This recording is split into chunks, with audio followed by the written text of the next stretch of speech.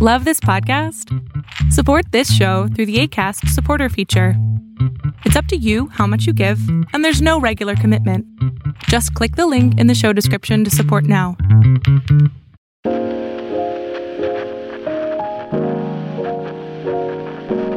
Welcome to the True Wealth Podcast, where we discuss the well-being of a Christian business owner and the different facets of growing a business, all from a Christian perspective. Welcome to the True Wealth Podcast. I am your host, Shiwa Adeyemi. Thank you very much for joining us once again. So, principle number 3 is totally related to what you just said, Sean. So you must have been reading my notes. Go for it. So principle number 3 is that a written proposal will increase the price. Now, the only way I can increase the price is providing by the customer receiving more value. So what I'm basically saying is having a written proposal will communicate to the customer even better what the value is that they'll receive. So the written proposal needs to cover 3 things. It needs to cover how I will serve my potential customer. And if it's a renewal for an existing customer, same principle. It's how I'm going to serve that customer. Principle, the second thing that the written proposal needs to include is the value that the customer will receive from working together with me. And the third thing is the price. I like that. Which of those 3 do you think a business owner would be most hesitant about? I think it's the price. I agree. Over and over and over. People who do like per hour pricing or something, or like a fixed price or something like that, will say, well, how am I supposed to know? Like, I don't know how long it's going to take. And in my mind, I think, okay, you've been a lawyer for 25 years. You know, you've been doing exactly the type of work that I'm asking you about for 25 years. I absolutely agree. You do not know how long it's going to take. You don't, because there's uncertainties. But based on your 25 years of experience, you can probably get a pretty reasonable range. That's right. And it's possible that if you charge me at the high end of the range, I'll be excited about that. I don't necessarily know what that range is when he were to give me a price. But if he charged me at the high end, I might think, you know what? I don't know how much work this is going to be for him either. And that's like an insurance policy for me. Like, I know that that's the cap. Like, he's going to serve me, he's going to meet all these things, and that's going to be the price. And I feel comfortable with that because most of my career, in public accounting, I'd say, hey, my rate's $270 an hour or $415 an hour or whatever the number was at that time. And, right. We'll see how long it takes and hope for the best. I'll try to keep it as quick as I can. That doesn't provide much comfort for a customer. And that's right. And I like your second option here is the value they receive, because sometimes I think when we are trying to set our prices, because I know sometimes I go through that where I do prepare a proposal for my clients or those who meet me for the first time, and I'm trying to set the price. But one of the things that may be lacking is the value they would receive. And going back to point number 1, or is it point number 2? The value they would receive is twofold. It's both the tangible value and the intangible value. The needs and the wants. It's being able to communicate that effectively and strongly enough that by the time the client looks or the customer looks at the pricing, they already have a perception of, oh my goodness, this is all the stuff I'm going to get. There's the peace of mind. There is my needs. There's my wants. And so the value is, shall I say, secondary. And I've heard this saying, value is only an issue in the absence. Cost is only an issue in the absence of value. So when is there an absence of value? It's when it's not communicated, when they don't understand. Like, it's possible that the value is real, but it's not perceived. That's right.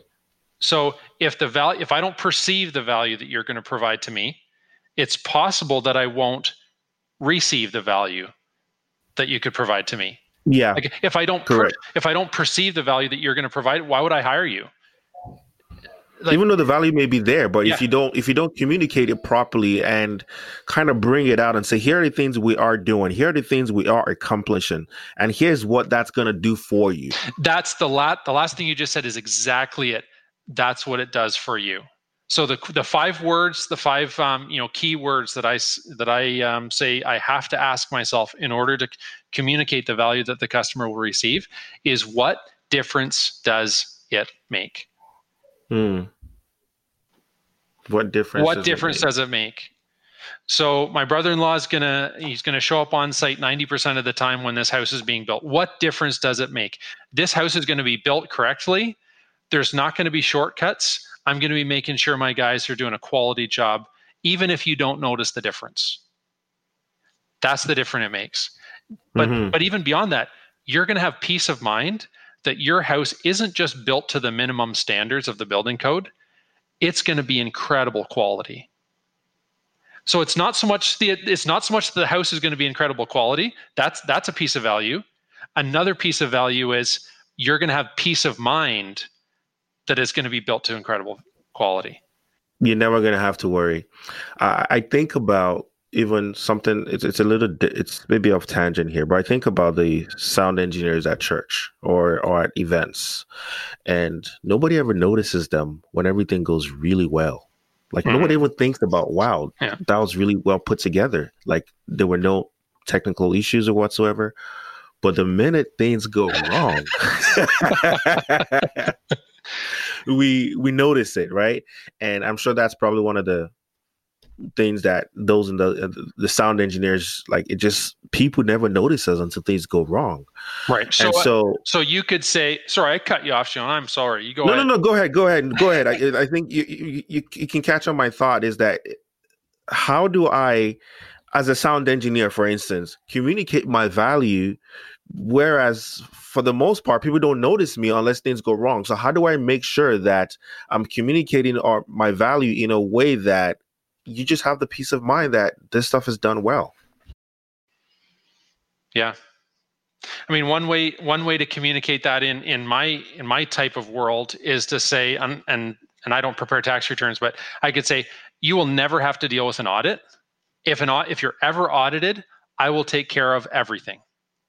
That's different than, well, I paid you to prepare my tax return. What happens if there's an audit?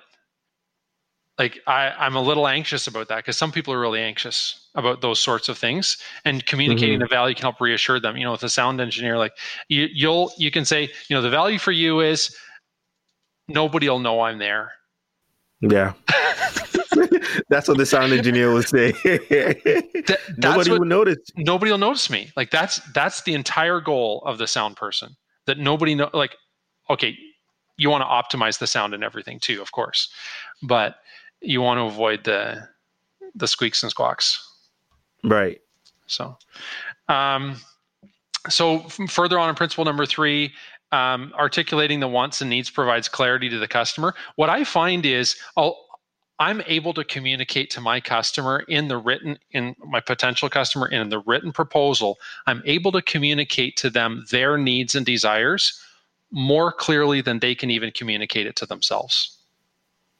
That's right. And if I can communicate to them what their needs and desires are more clearly than they can communicate it to themselves, they immediately perceive the value. They perceive the value, and they assume that I have what it takes to guide them in accomplishing and achieving those results. So, yep. And I think that's a valid assumption that they're making. I mean, it's part assumption, it's part based on reality. So that's another benefit of having it written down on paper. And the clearer the customer is on the value they will receive, the easier it is for them to accept the price. Yeah, that makes sense. Because if I know that if you are almost mirroring back my emotions or even some of my wants unspoken, but I may have expressed in not so clear words, when someone mirrors those emotions and those wants and desires back to me, the first thing in my mind is they get me, right?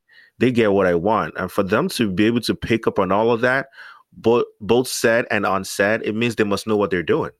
Mm-hmm. That's right. Right. And most of what you just said is related to the wants, not so much the needs. That's right. That's where that nuancing comes in. It's important to understand both those. Yeah, that's perfect. That makes sense. Okay. So that was the third principle. That's right? 3. Yeah. So number 4 is it's very difficult to price things. It's not a feel-good principle. It's just true. It's very difficult to decide on a price, and part of that is what you said earlier about it takes a long time to learn some stuff, but it doesn't necessarily take a long time to actually do the task. Like you could have learned something for 10 years, and it only takes you 10 minutes to do it. So is it? I mean, it's easy for you at that point. That's right. Something that's easy for me, likely it's not easy for my customer. Likely it's hard. And another reason that it's hard to price something is that you're like, oftentimes I'm still, even now, thinking in terms of hours. Well, how much time is it going to take me to do that? Well, it's going to take me 5 hours. So what do I think I should charge for 5? Something that I think will take about 5 hours. And it's not about the 5 hours. It's about the value that the customer is going to receive from the service that I can provide them. And so you go ahead. I think sometimes it's being able to get out of our own heads. And what I mean by that is because we've taken so long to perfect a skill and it comes second nature to us, there's a tendency to devalue what I offer. There's a tendency to devalue the service that I provide because it's second nature to me. I've learned, I've read, I've worked with hundreds of people in the same scenario.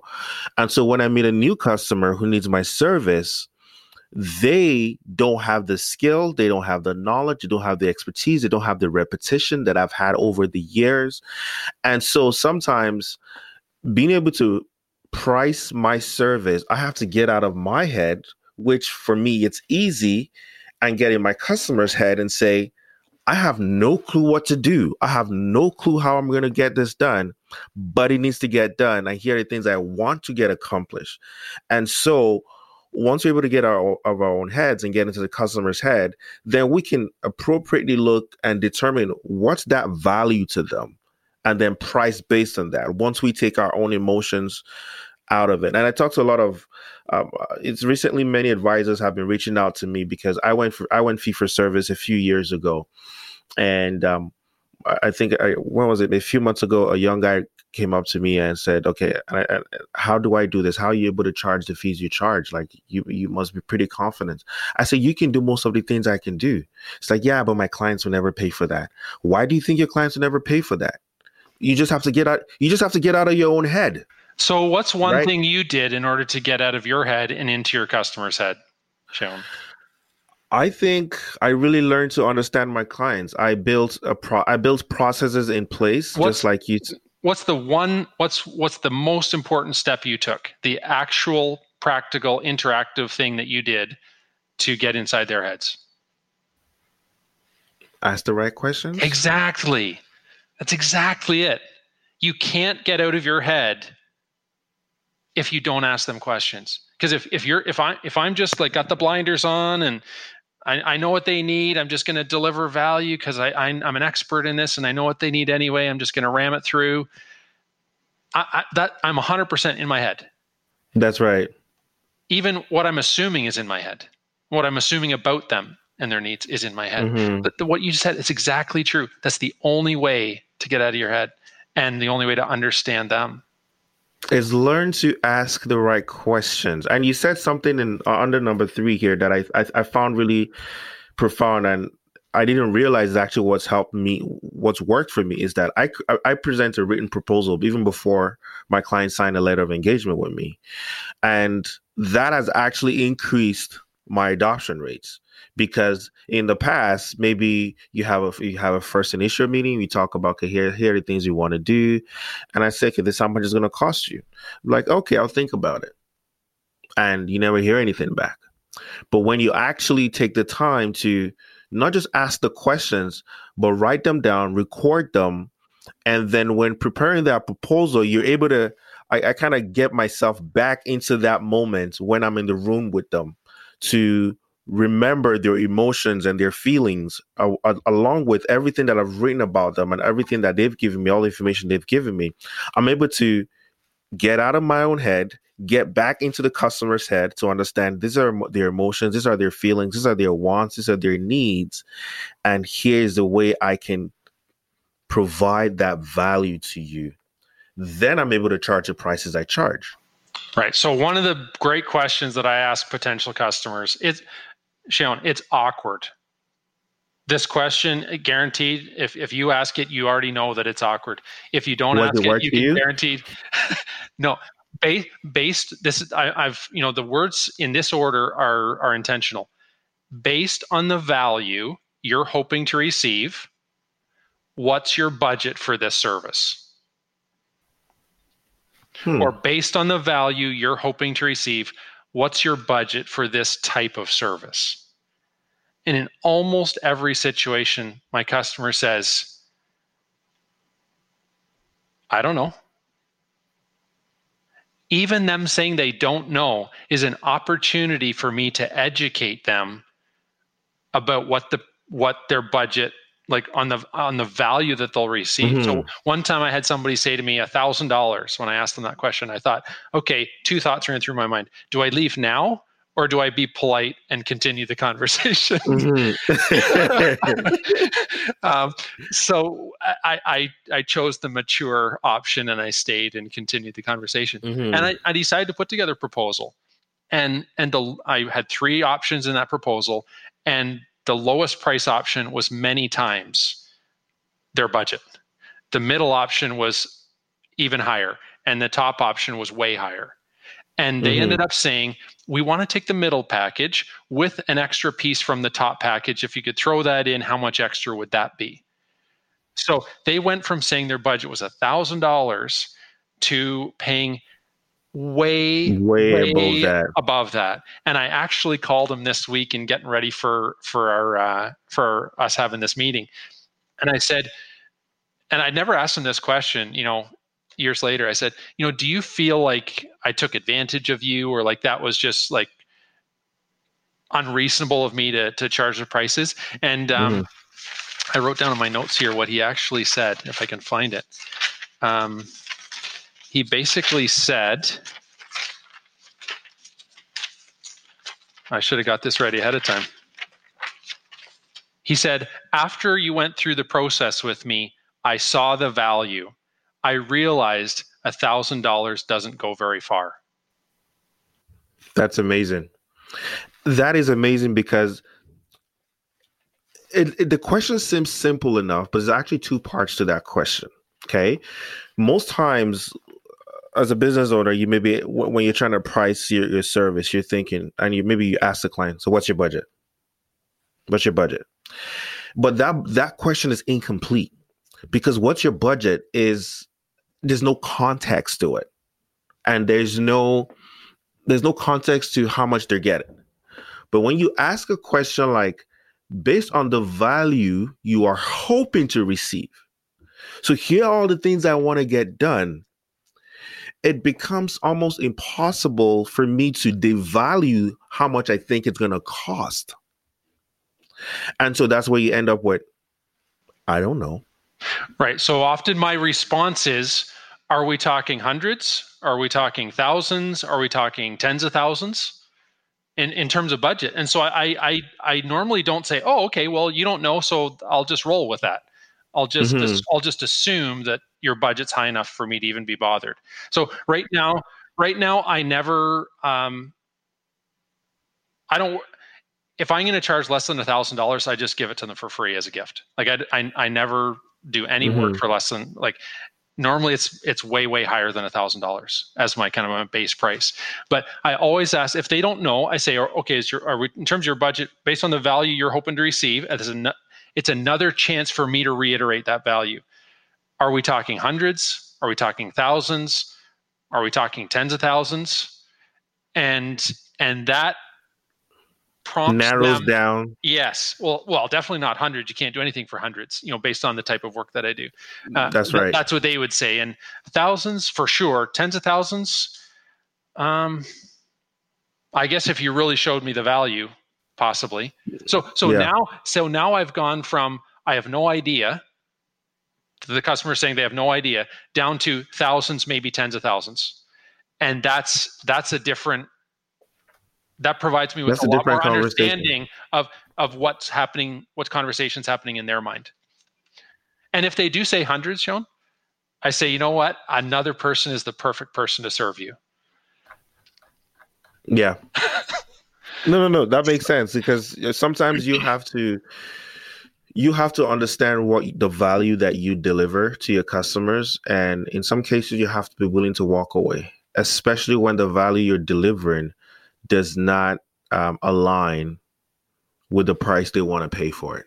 Yeah. So another point in principle number 4, it's hard to pick the price. It's hard to choose the price. It's hard to price it, is that, most of us often undervalue the intangibles, like we were talking about earlier. And these are connected with the customer's desires and their wants. And it's sometimes it's always very difficult. It's more difficult to put a price on the intangibles than on the tangibles. So there are a few questions I have here for you. You said, what are the 2 key questions that help customers express their desires?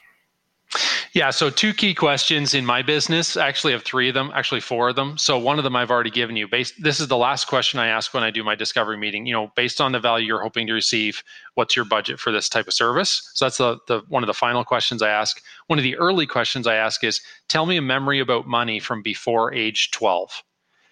And these early years experiences with money have an astonishingly huge impact on instinctive financial behavior that people don't even realize they're doing.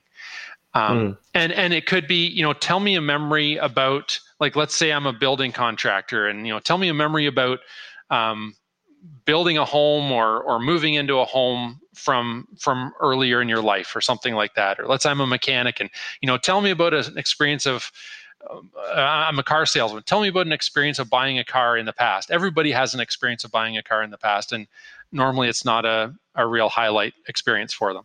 Right. So if my potential customer tells me about a memory about money from before age 12, that helps me to understand them and the dynamics that are happening in them. Even if they say, I have no memory about money from before age 12 because there was none, even that is an answer.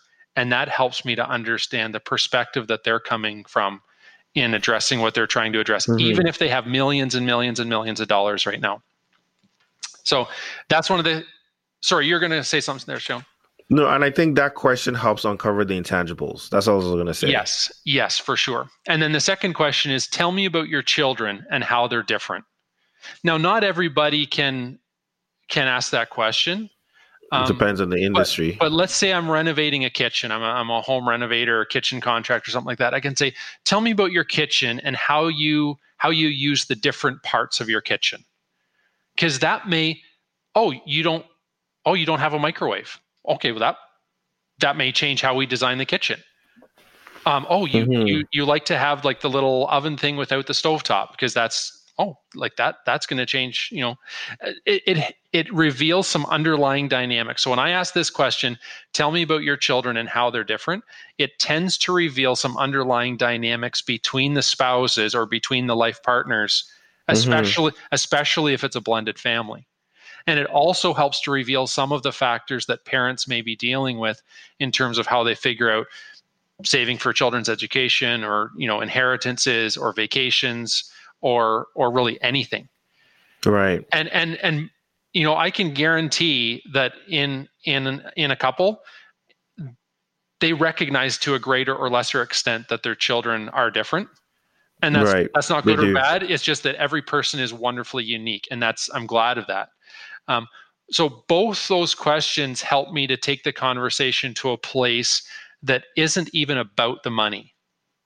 And most people's behavior around money isn't even about the money. And regardless of what industry I'm in, whether I'm in a house cleaning business, or I'm appraising real estate, or I'm a counselor, or whatever, most people's behavior around whatever I provide isn't even about whatever I provide. It's about people's experience, related to that. And I think as a business owner, one of the things is being able to tap into that and using that to separate yourself from the competition. That this is what I will do because I'm able to recognize those other things. Like it's never really about, it's like buying a house. It's not really just about buying a house. It's maybe about finally having a home where I can relax, where my pipe's not always broken and it's not run down and I constantly have to call the repairman to fix things. There are often a lot of other things, just using the house scenario. Mm-hmm. It's not just buying the house. It's also the peace of mind. It's also the right house or the right size or the right structure or the right whatever. It's not just buying the house. You keep going. No, as a business owner, I have to be able to recognize that and pull that out of my customer. What are the other things beyond just this transaction, but affects this transaction? And one of those things could be status or the appearance of success, right? Like it might be, if this is not important to me, but for some people, that house, it could be a status symbol. That could be a huge piece of why they're buying a house, why they're buying that house. The appearance of success. Or, like anybody, like it's easy for me to assume that my potential customers would have similar desires that I have, when in fact, they're a unique person and I can help them to achieve that. And we're all different. And it's healthy. It can be challenging and it can be healthy. So the third question of the 4 questions that are really important is, what does success look like if we were to work together? You can ask that question regardless of what industry you're in. Doesn't matter. What does success, because now who's talking? Now whose mind is expressing? It's the customers. The customer. They're telling me what success looks like. Then when I get to do my written proposal, I get to say back to them what they've already told me success looks like. And I had one potential customer say, Ian, that point you said about, being able to have a conversation with the kids even after they buy the business without any kind of baggage about that. And, we're out back playing horseshoes and we're just able to talk about how business is going.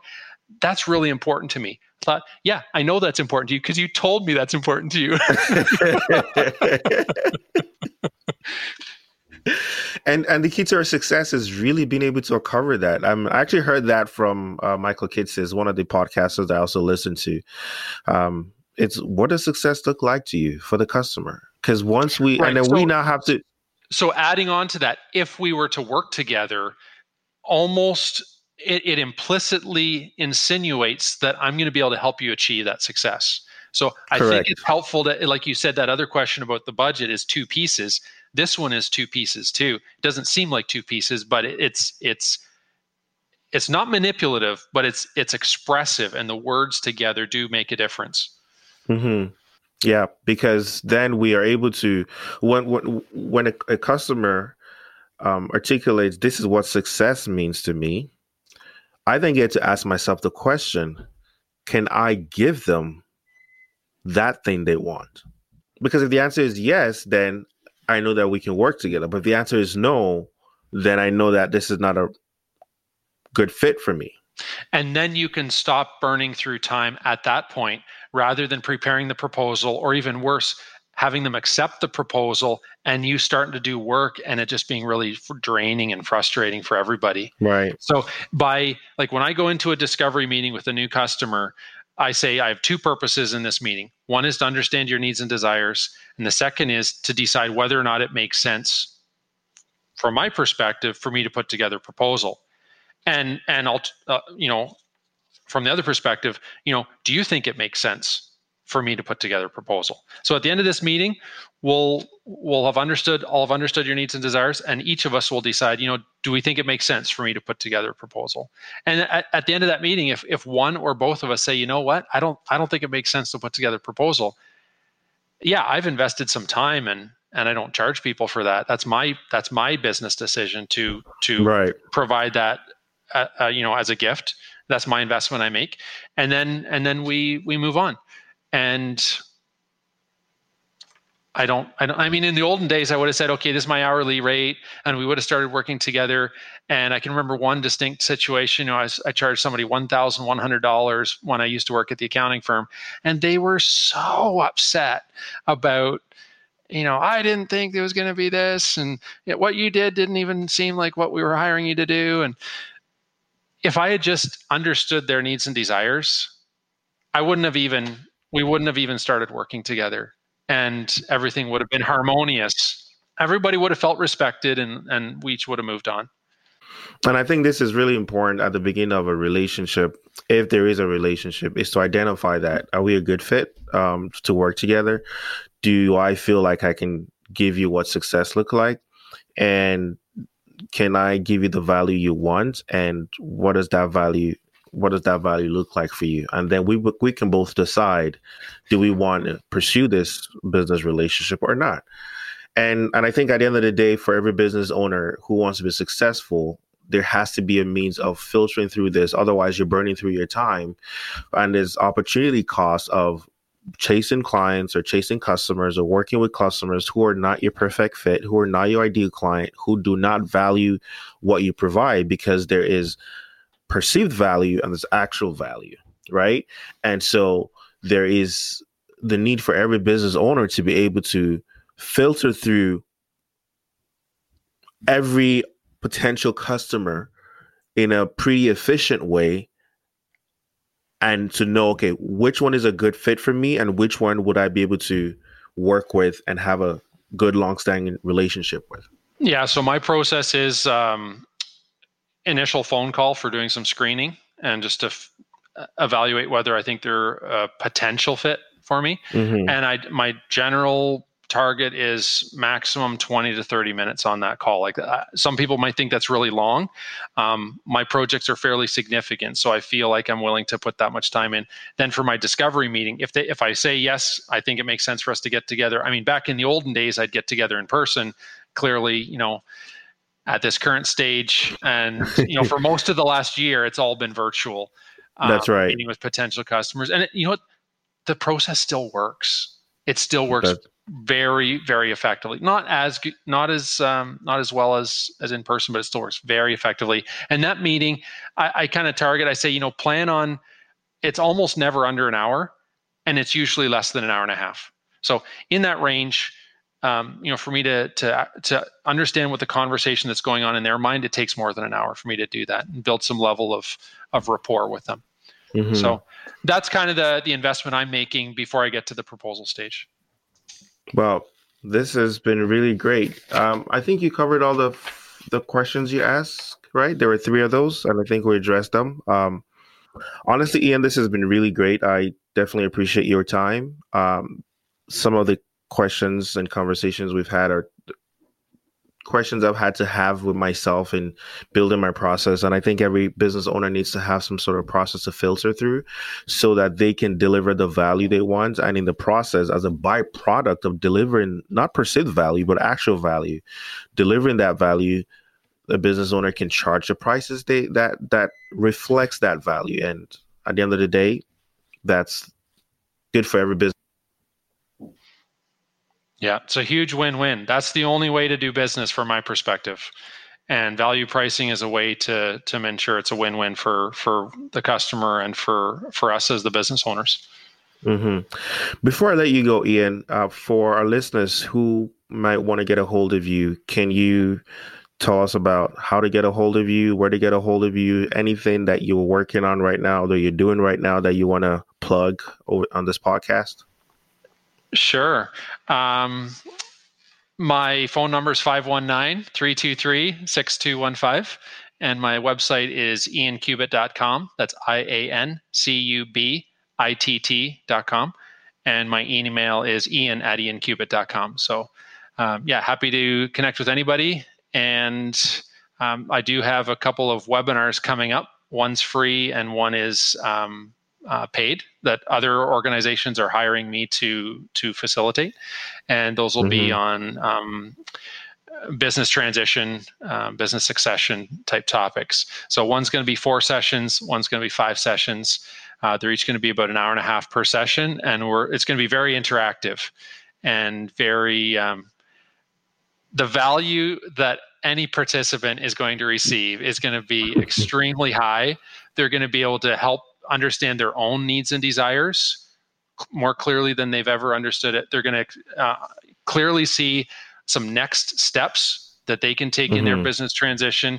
They'll be able to identify what I think is the number one obstacle in their unique obstacle in their business transition. So I'll guide each participant to identify in their unique situation what is likely the number one obstacle in their business transition. And we're going to have another value is we're going to have great connection with each other. Obviously online. Webinars are always online, so it's not going to be in person during a state of emergency. That's for sure. All this information is on your website. That's iancubit.com. So IANCUBITT.com, right? That's correct. Yes. And it's been a real pleasure being together. Thank you for the honor of sharing this connection with you and talking about something that's really been a huge impact in my life. And it's this whole value pricing concept is available to anybody to boost their business and serve customers in a bigger and more valuable way. Thank you very much, Ian. Definitely appreciate it. Okay, have a great life. Thanks for listening to the True Wealth Podcast. Follow us on Instagram, Twitter, or Facebook at True Wealth Pod. You can get in touch by sending an email to podcast@truewealthpodcast.ca or by visiting truewealthpodcast.ca.